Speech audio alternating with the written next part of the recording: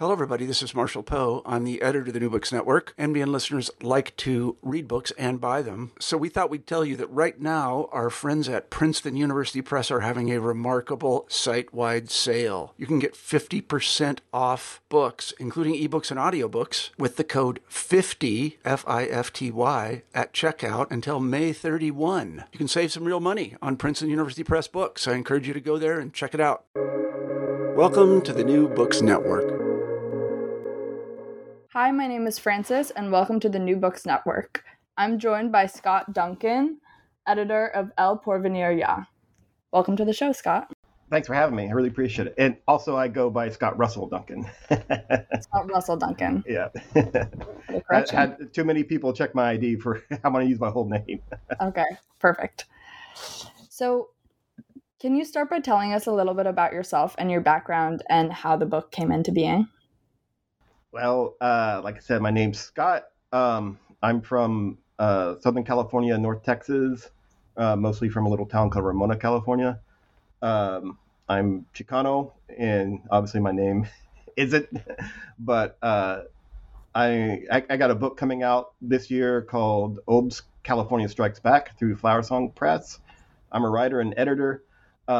But El Porvenir Ya, it's the first Chicano sci-fi anthology. It came out in 2022, I believe, and it's the first thing me and the executive editor, I should say, Almodóvar Rendón, talked about when I joined up. When we're just it's almost inscritos, a literary magazine, and we became a small Chicano press later. And we're trying to build. I mean, basically, I should talk about that first. It's a small press. We're trying to publish what encourage the stories of Raza, and basically be the institution nobody else is going to build for us, right? And be kind of the anti-main press, right, or at least alternate main press for the stories of our community that we need or get overlooked. But one of the first things me and Armando is the author of Chicano Manifesto, a seminal work in the 60s for the Chicano movement. And he has this little library of a lot of like old school sci-fi books. And I was talking to him about it. And some other books that come out like Latino and Latinx sci-fi anthologies. And we had talked about R.C.H. Garcia, who is we published one of his books as well. It's called The Death Song of the Dragon Chicxulub, and Ernest Hogan. Both of these two are like really, they've been around in the sci-fi arena for a long time. And we're talking about those books and our lack of representation and our lack of, we have people telling these stories, and they're not getting any. Netflix isn't making any of their novels into movies. And also we're getting kind of we're not really recognized. The authors like that and often get into other ethnicities, like that I think are imposed upon us, like Latinx and Latino. That's Eurocentric in my view, but and so they can include that. But our particular issues, our particular backgrounds, our particular neat conversations we need to have get skipped over, and we really thought. We really needed to have a Chicano sci-fi, or what we're trying to call now the Chicano futurist point of view, and have this, bring them together and have this space, because there's been a lot. And I didn't mention Rosada Sanchez and I forget Beatriz. I can't remember her last name. I'm sorry, but they wrote Luna Braceros quite a number of years ago. So there have been a few figures who've been for more than 20 years have been putting out like what you could say Chicano sci-fi. And there's been, a lot of books on the Ragdoll Plagues, which is a really great book by someone who's deceased. I forget his name because I'm bad at names, but like we've been around, but this is the first place. And it's strange because it's not 1981. It's not 1975. It was 2022, for this to come out. So, that was the whole gist to get through. And we didn't have an open call. We run a, what do you call it?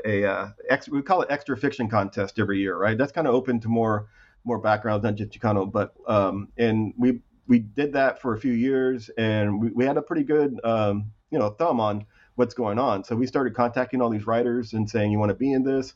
And I'm happy with the way for our response, and we just kind of put all of them in certain categories we saw that was going on, and So you said that you don't think it's fair for Chicano narratives to be subsumed under a larger Latinx genre.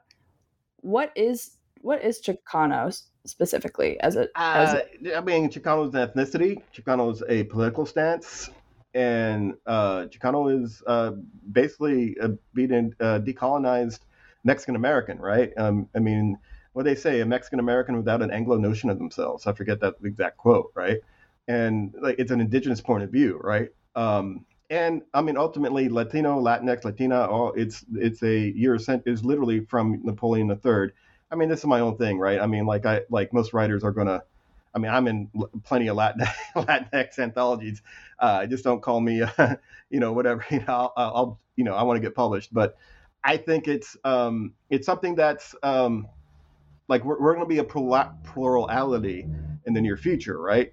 And whatever term you might want to call it, and it's degrading our voice, degrading our ability to have our own conversations if we're always put in with these other groups, right? Which I like. We have unity with other groups. That's not the issue, I mean, with tribally affiliated nations, right? With other people that Puerto Ricans, Boricua, and there's plenty of groups that we have affiliations with, but it's just like we need to have our own spaces, and particularly if we're going to be the plurality, like that means that the most people, it's not we're not going to be the most, but we will be like all the other groups will be smaller than us, and so we need to have this. It's going to be very important for this country for what kind of character we have, right? And the future is like we got a dying planet. We have this rampant capitalist system, really exploiting the heck out of everybody. This change since I was born in the 70s. You could. I don't know to say preaching to the choir, but or anything, but you could go to college and off of a checkout job at the grocery store. That's a joke now, and so things have changed and things have gotten worse. And what kind of people certainly the future might happen is certainly like everyone's concern, and particularly for the cauldron that science fiction can be, and the idea of the future, and that the ideas that can formulate that. That's to me that's one of the most important things, and having our people in some ways join in to things like the Red New Deal and other things like this are more important, and to see the reconnect with our history, and and go against these forces. Right. The importance of a diversity of perspectives in shaping the future. I'm wondering if you could tell us that some of the ways or some of the elements or perspectives in Chicano science fiction that make it distinct from American or British sci-fi that's maybe more mainstream. Well, I mean, I can tell. I mean, I can even go from the sections, and we dump some of these stories into, right? I mean, it's kind of like there's often a longing for connection to history, right? You see that a lot, like with time travel, because our education is robbed from us. I didn't get into any kind of my own past other than the Black legend that that often this country flip flops whether we're indigenous or not according to its own needs. And then until I was well into college, and then I had to do it on my own. But you see this yearning for connection to the history. I think often you see this anticipation that we will be the numbers will return to. There's a lot of people who, if they don't actually are talking about it, there's a concept, the eagle and the condor, about the numbers returning of indigenous people, but also just the idea that this Mexico that was invaded and occupied is going to have Mexicans in it again. My family's never left. We've been here the entire time. but like it's going to have the numbers that show, and it's already the truth in many places. Southern California, the Southwest, a lot of places, and places in Washington.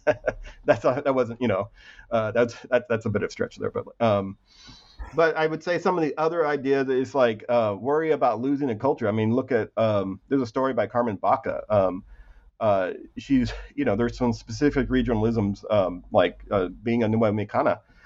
She's worried about that culture going away. Like that's that's my own grandfather's side. Like we exist in northern New Mexico because is unlike in California, everyone came there, right? And there's a lot more people to deal with. There it's just like it's more remote. There's less, but now that's kind of changing. People are losing the ways, and so there's this anxiety about losing ways, losing traditional ways. There's also ideas about what do you call it? Like I would say in Hogan's story about pushing culture away, because it's also about culture too, right? I mean, like not pushing culture away. I mean, if like spreading culture, right? He has a story about a Mexican restaurant being kind of a vanguard of programming to Mexicanize everyone, right? And that kind of thing makes it. I always thought, I'm from Southern California and Texas, right? And so you see like how culture really affects people, and like you kind of wonder. And myself, I'm half white, and I can see how different ways affect people and how they take upon different cultural items, right? And where does that line? At what point are you Chicano or Anglo? At what point, right? And so and you see a lot of people even within the Chicano community that may be from other places, but are full of Chicano culture. So I mean, I think there's a few other things that might like connection with the land too. Like definitely, I mean, there are a lot of land issues that comes up quite a lot. Connection with indigenous selves too, because we often come from many different indigenous backgrounds, and new indigenous identities are born all the time in reaction to this kind of colonial invasion, occupation, whatnot. And there are a lot of things with identity. I would think Pedro Iniguez's story is really, really great story in it. He flies. It's about a young guy, he's a prisoner. He's cloned of a prisoner, and he's thrown into a war on a planet. And he has no background. I mean, it's almost, I mean, not to overdo it. I mean, it's like it's really much like the Chicano condition. We're robbed of our history. We're often robbed of our culture, or really enforced not to engage with it. I can tell you, all the old people have told me they all made fun of me, and they for my deer taco, on my some of my Apache relatives, or their tacos they ate rather than mayonnaise sandwiches or peanut butter sandwiches, whatever, right? And it's it sounds ridiculous, but that it's affecting children. So it's another way of reinforcing erasing us. And so there's this constant lack of knowing who we are, even our presence here. We don't know about our own history, heroes, organizations present in the United States that's been here since 1846, right? And so there's a lack of knowing who we are. And you see in this story, he finally melds with this alien that he's supposed to be fighting, is supposed to be evil, and he finds out that he finally has an identity. He finally has a people when he connects with these, and it's kind of obviously a trope for I can't say the word. Indigeneity. Thank you. Yeah, that's it. And so it's he's finally found this connection and his people, and and then he joins their, and then ultimately there's some kind of destruction. But I would say some other things too, and also I think being seen, visibility is always a big thing. I think for a lot of people that are outlier or subjugated or however the terms you want to use, we're just not seen. I mean, I think there's one Rudy Garcia's or RCS Garcia goes by. His one where he shows he has a Anglo vet being shown around, back to about a young Asian young man, and he shows them throughout through this time travel bus. It sounds a little funny, right? Throughout the history of Denver, right? It's a lot of Chicano and history of Asian Chicanos and other people, and showing, and through this character he sees hey, this, and he's able to change, right? And he's able to see I've related the wrong way, and so he's able to be part of the society. And and not be like not have the attitude toward women, attitudes towards like the kid that's actually taking his time out to show this old, he's not an old guy, he's like 30, right, but older than him, to show him around, right. So I think, yeah, and generally speaking, also there's, I would think, from other works, not just about this book, there's a lot of I think there's like going against what the society is portraying as violence. Like, I mean, a lot of times people talk about the barrio. There's a lot of like slumming stories about going to the barrio, like from the mainstream, like scary Mexicans, Vato Locos coming down, or like the what they call the tragic mestiza kind of type, like. There's a whole kind of like that social realist diseased woman who will pull you down and then have like 50 kids and will make you not middle class anymore. You better watch out, But rather than that, the barrio is a place of possibility, of melding of different paths, and not this, and more of a wonderland, and not this place of use and as terror. I mean, there's any violence is like, I mean, you can walk out there, you walk out the barrio and encounter violence as well, right? But I think, I mean, I think there's a lot of things that make it distinct, but there's also, influences from the mainstream and other places as well. So it's kind of like a science fiction can kind of be a tool for reframing for Chicano narratives, both historical and contemporary, about the place that a Chicano person can occupy in society. Yeah, I mean, to me, like, I mean, we're having this workshop, Palabras del Pueblo, and like we're talking about these kind of issues. To me, I think a lot of times there are some really great books that, successful writers, not myself, right, they're put out there, but I think our narratives are locked. Where I see the same thing. I saw a book, it's like, this is the same book that came out in the 80s. And not just, you see that happen a lot with any kind of culture or book, but for us, it seems to happen quite a lot. And I think the gatekeepers only want certain kinds of stories from us. And it gets to be, I think it affects us as a people. First, because we don't actually get to see our own work that much, right? Because they're not going to they're only going to promote what they're going to promote. And it's not like everybody. It is the stories that they allow to come through. And, there's obviously that whole, what do you call it? Not the cat in the bag, but at any rate, the American Dirt kind of showed this whole problem, right? With somebody who's not a Mexican immigrant or a Mexican or even Chicana, who got, what they say, the trifecta, the promotion. They got what's her name, Oprah. They got and $1 million, right? Nobody gets that. None of our greatest writers don't get that, and then she portrayed us as violent and all these sorts of things, right? I've already forgot the question. What was it again? I'm sorry. That's okay. Like American Dirt got me hot. Right. Yeah. That was crazy. That was during COVID, I think, right? I believe so, yeah. It's been a bit. Well, I guess just kind of similar train of thought. I just wanted to ask you about this line in the book, in the preface by Ernest Hogan, that I thought was really interesting, which was that Chicano is a science fiction state of being. Oh, yes. Okay, yeah, I remember the question now. I'm sorry. Yeah, to me, I'll get to this about. To me, the sci-fi, speculative fiction, all this, in when it comes to Chicano writing, it is, I guess, the place that we most can do all this work of formation, right? Where like we can push ourselves to see new visions. I mean, it can also just be like other things too, right? It doesn't have to always be that. Like nothing always has to be this, like we need to do this for to push ourselves forward or whatever. People can write other stuff, but like I see, as far as this space, it has potential, and I see a lot of it, like to work out these ideas of who we are, what can we be, what we need to address, and to evolve, right? I think Chicano futurism is a spot where everyone can finally have new ideas about ourselves and not have these same kind of narratives. I'm not saying all these books are always bad, but it's just like, if it's the same thing, like, I personally like experimental fiction, but I see but from my opinion, it's holding us back. But to Hogan's statement, I mean, that's that, I mean, a lot of people talk about this. This is a semi-famous statement from him.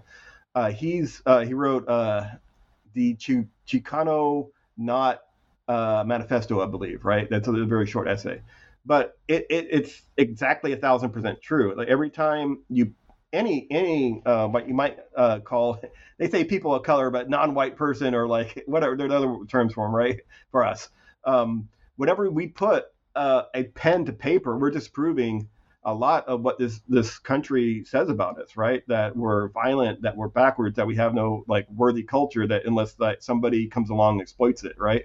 And so we are creating ourselves, particularly when we got often.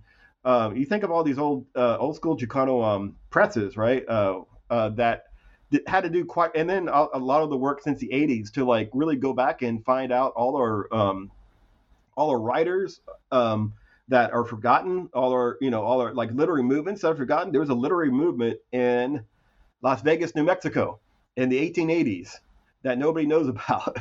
Like I forget the name of the guy that was there's a figure around it, but like it was people that came from a lot of people sitting in the work through the newspaper that was Spanish language newspaper, kind of Spanglish, right?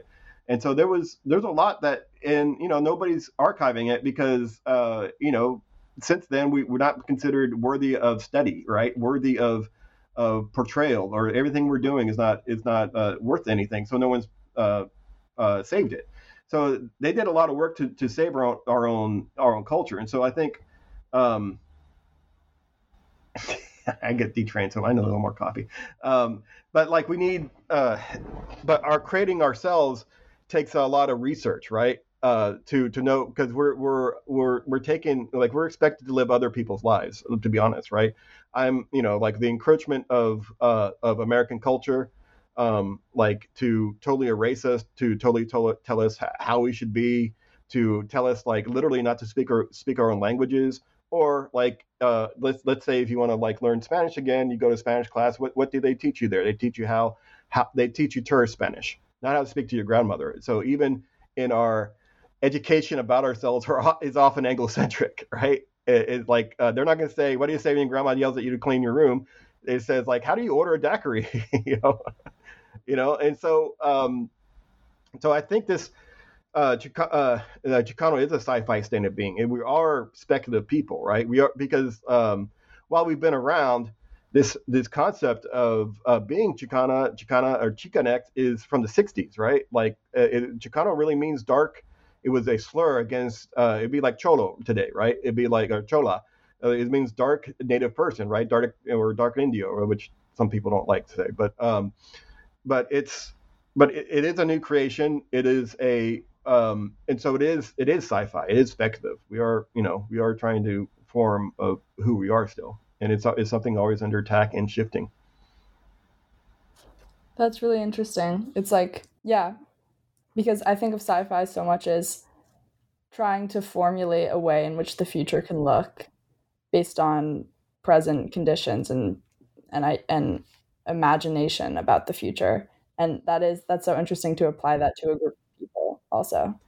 I might also add in that I very often, like, since, I'm in my late 40s, perhaps the last year of my 40s, unfortunately, what I've seen, like, throughout, things have changed a bit, but not always as much as people think, right? As far as, like, books and sci-fi, like television and movies and whatnot. I mean, look at Avatar. I mean, my God.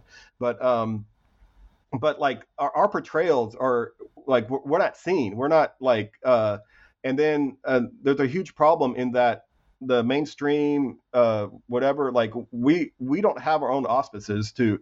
It is more than often Anglo written, Anglo produced, and directed by anybody but us, right? And then so how are these our stories? The very few that get through, right? And on top of that, I think it's very traditional American story to show these overcoming like through like bug-eyed monsters and alien CGI and or like old school Captain Kirk fighting the Gorn. You remember that, the Lizard Man, like that is reinforcing this colonial relationship with other groups. The Anglo living in fear of the other, right? Like we're not in that binary of the society that's often black or white. We're the other.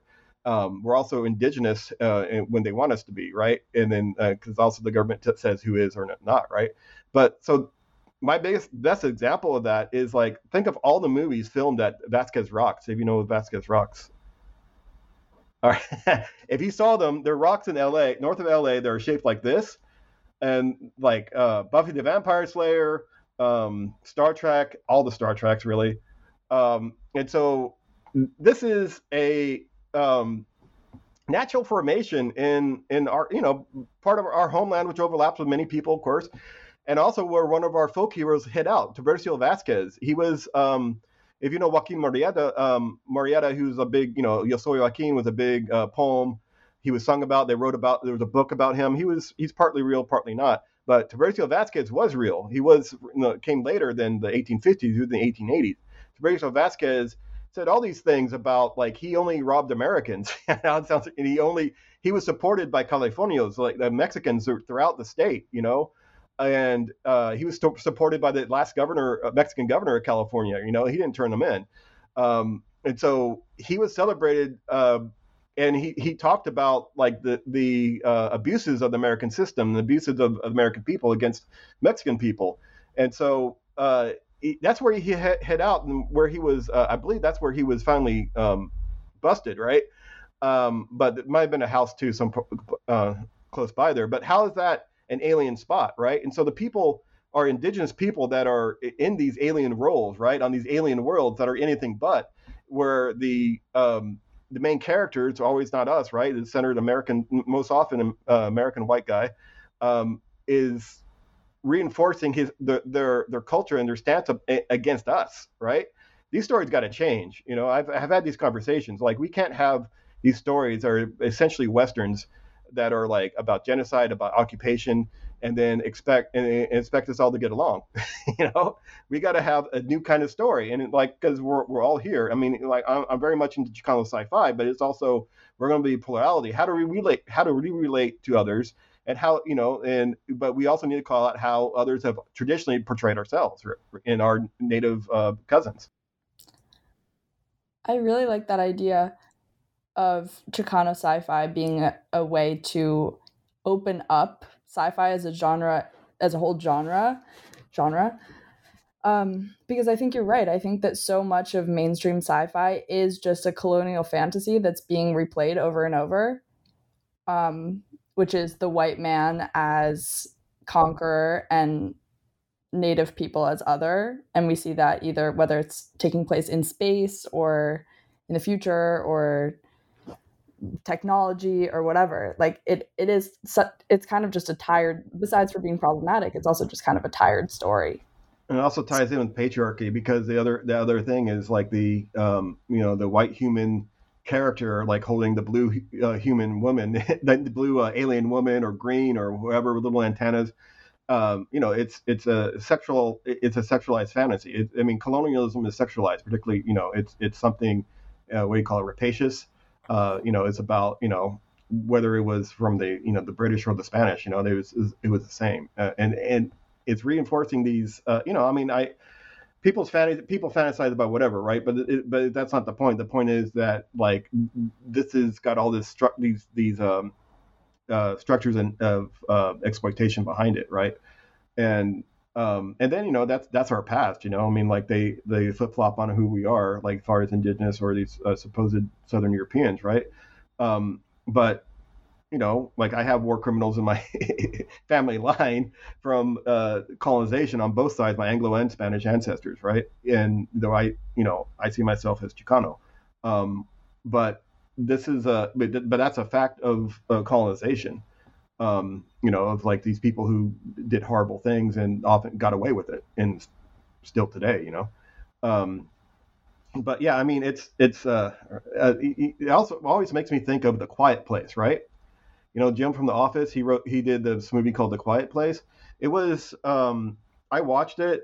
My stomach was turning, and it went against my every being, my Chicanismo because I paid for that movie and I wanted to leave. Same thing happened to Avatar with my Cherokee friend. I was like, if I leave, he's gonna be pissed because we paid for it. But I couldn't hardly stand to stay in the theater because The Quiet Place, like, and I read about it afterwards because it is a devil in the woods, 500-year-old story about Native people being scary, strong, and how important it is to kill them and overcome them, right? And I saw what Jim from The Office, he's the director, wrote about it, and he's saying, "Oh, I had no kind of colonial attitude about this. It's about protecting the women and children." That's exactly why all these Native folks are dead, because the excuse is we got to protect the women and children, and because of course the British brought their wives with them, and not like the Spanish where they came here and had married people and had 15 mistresses and whatever, but the English murdered everyone rather. So that is an Anglo tale, and if for him not to see that, he needs I always think you can write about other people, you can write these stories that you typically tell, but you got to learn about the history of representation, right?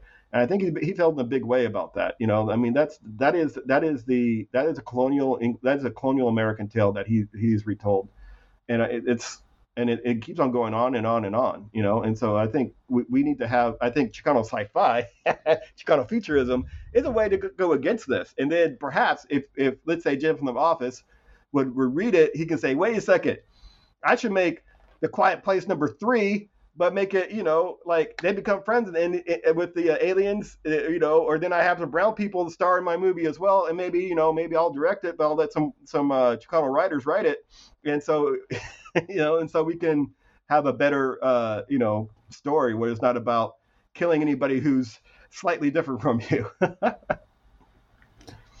If you're listening, Jim from The Office, do better. You can make a donation to Somos Inscrito Literary Foundation Press. All will be forgiven. And to this podcast. Were there specific themes or motifs within Chicano culture that you were hoping to highlight in this anthology?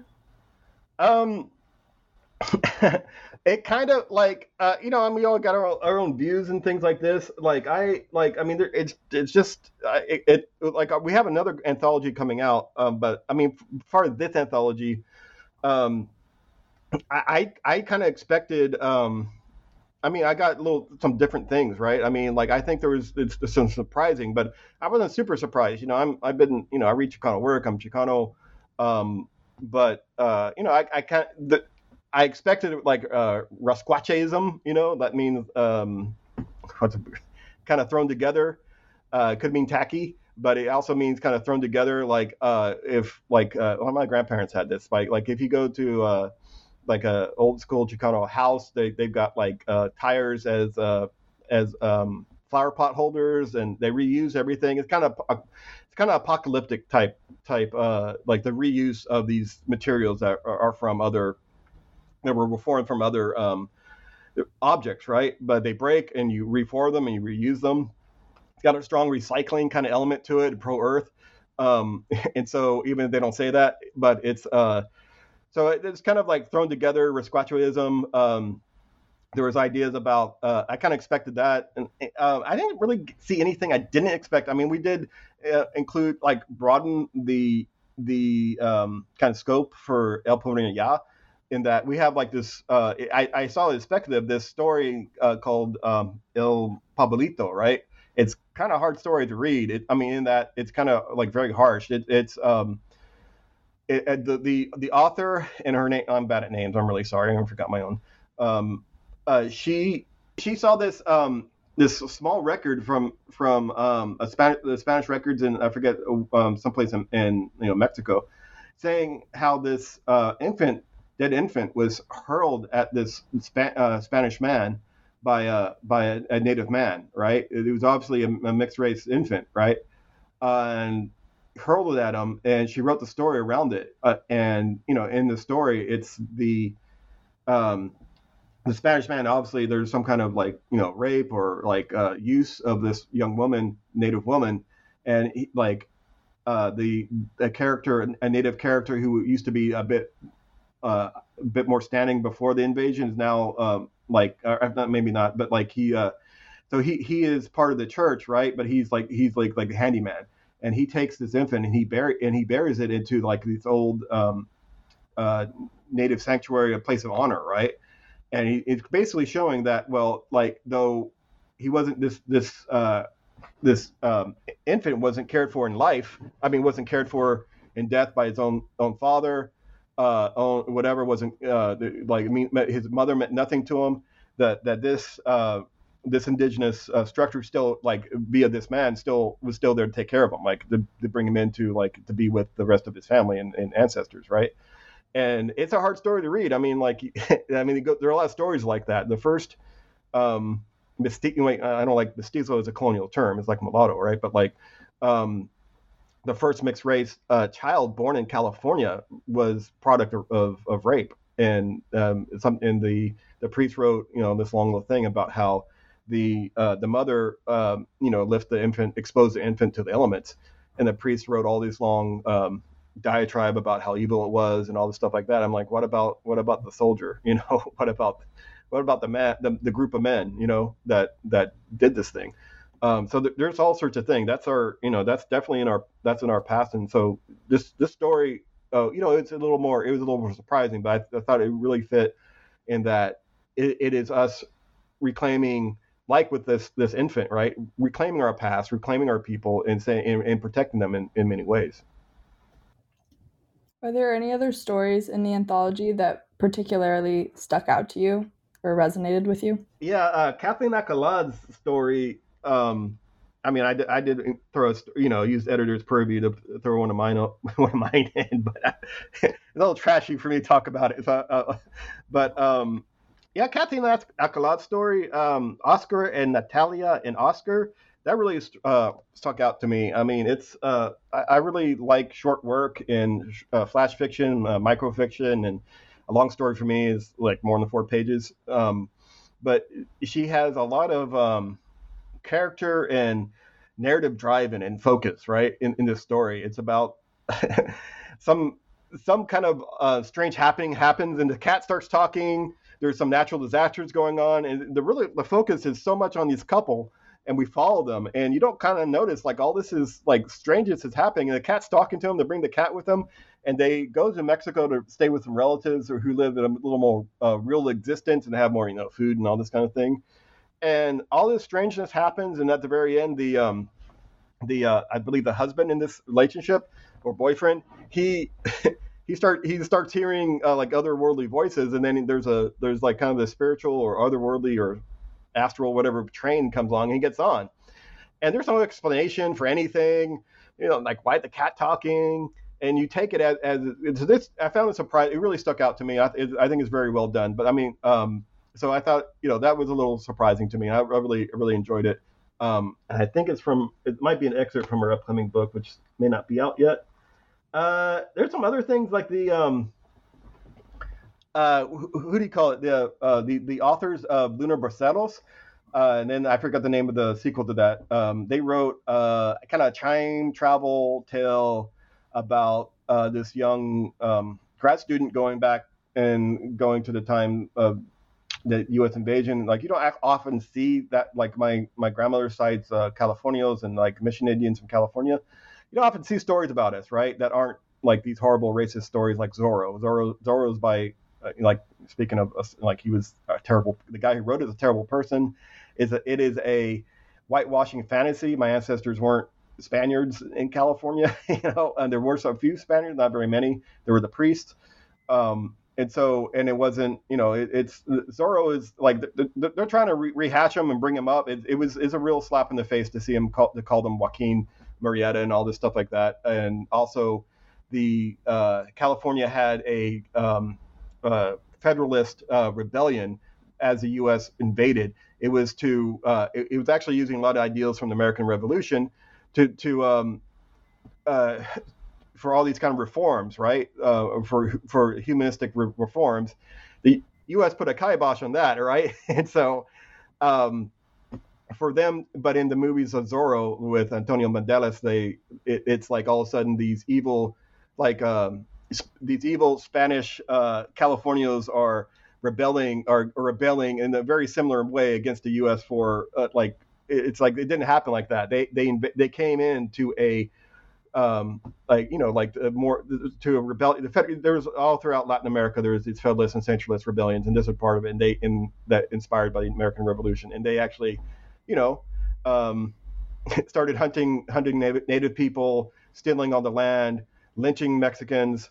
Uh, so to portray the U.S. as some kind of liberator is worse than a joke when it comes to this time in California. So anyway, Zorro, horrible, but you don't see that many California stories that are because they're so linked with Zorro. But I think this kind of has to be undone. Can you comment on the future of Chicano sci-fi? Are there any emerging authors or trends that we should be watching for? Yeah, so we're like that's almost an escrito. We're trying to help push things ahead. I mean, there's a young author, Pedro Niguez, in the I don't want to like single people out like that, but he's doing he's prolific. I don't know. He's writing quite a lot, and they're good, and gets published quite a lot, right? And so I think he's definitely someone to look to. There are all sorts of people writing. I mean, obviously there's David Bowles. David Bowles has been around a bit. He wrote a book. He's not in the collection, but he wrote a book I like a lot. It's it's kaiju in like a Godzilla movie, like a Godzilla book in Mexico City. There's more and more. I mean, a lot of them are in El Porvenir, to be honest. But as far as like trends, I mean, we are doing a Chicano futurism anthology. It's El Porvenir 2. We're going to be probably calling it Chicano Futurism now. It's open call right now. We're getting it, and we're taking this time rather than just short stories. We're taking nonfiction, poetry, images, and short stories and screenplays. We're trying to really open it up, and we want people talking about the future. Because we do have people like Armando is, he wrote the Chicano Manifesto. At his 50-year anniversary, he wrote the blueprint papers, reflected upon like the words he wrote in 50 years ago and what's been accomplished then and what he still sees to come. So this is a speculative sci-fi document he wrote that's nonfiction, right? Because we're, as we said, like Chicano is a sci-fi state of being. And there's also other authors, Ernesto Morales. And we're also going to get something from Ernesto Ayala, I hope, that are writing that are involved in writing these ideas about who we are. We have something from Apache Maiz about the ideas of nation, and so these are conversations that I think Chicano futurism, a speculative space, can really bring out to people. It's not just nonfiction; it's fiction as well. We need visions of ourselves. I felt so odd. Like I can tell you, we just had a workshop with it was still going on with Lorna D. Cervantes. I know she's a poet, of course. She's famous in certain circles, of course. I'm not sure if you know her, but like she's like I was younger, but still old, right? When I first saw her in person, and I had never seen a Chicana from Southern California, like it would be someone of my mother's generation. Right? I've seen plenty of Chicanas poets, right? But I've not seen someone of my mother's generation that was a poet like that, and like who spoke like my mother, like people, my aunts, my mother's friends, like that. And it means a big deal. It means a lot to be seen, right? It means a lot to be, and it's like it's hard. It's something hard to describe because we're meant. This society thinks we're only meant for things it doesn't like or looks down upon, but to see that we're capable of the arts, of thought, of more than just the present moment. And I think that being locked in the present is something we gotta think about the future to have a future, right? So I mean, I always lost my train of thought. I apologize again, but yeah, but. I think Chicano futurism. So the anthology is. So we're trying to open it up. I think fiction, like we got a lot of great fiction already, like different forms. Like we're not trying to like basically we're only stipulating it has to be about the future. We're really interested in saying, I think Chicano futurism that as a notion can be wider than just about the future, but like that we're just using this as a trope to really get people to be in this conversation of imagining ourselves, because I see this as a place where nonfiction and fiction come together, and I kind of have my own background, and I think anything memoir-y is actually speculative and is fiction, and me kind of imposing my own editorial kind of thoughts about that as well, right? So yeah, that's what I see going on with Chicano sci-fi and Chicano futurism. I mean, there's a lot of people. Probably not be upset I'm not mentioning them, but there's a lot of folks out there, That sounds like great. we're trying to bring them together. That all sounds great. We are running out of time. My last question is, if someone is interested in applying to be in this next anthology, how would they go about doing so? Go to somosinescrito.com. That's Somos, SOMOSENESRITO.com. And you can see there's a little banner at the top, Chicano Futurism open call. And we have the open call to July 1st, but if you need more time, always email us, somosinescrito@gmail.com, at gmail.com. Yeah, it's gmail.com. Scott Russell Duncan, thank you so much for being on the show. Thanks for having me. I really appreciate it.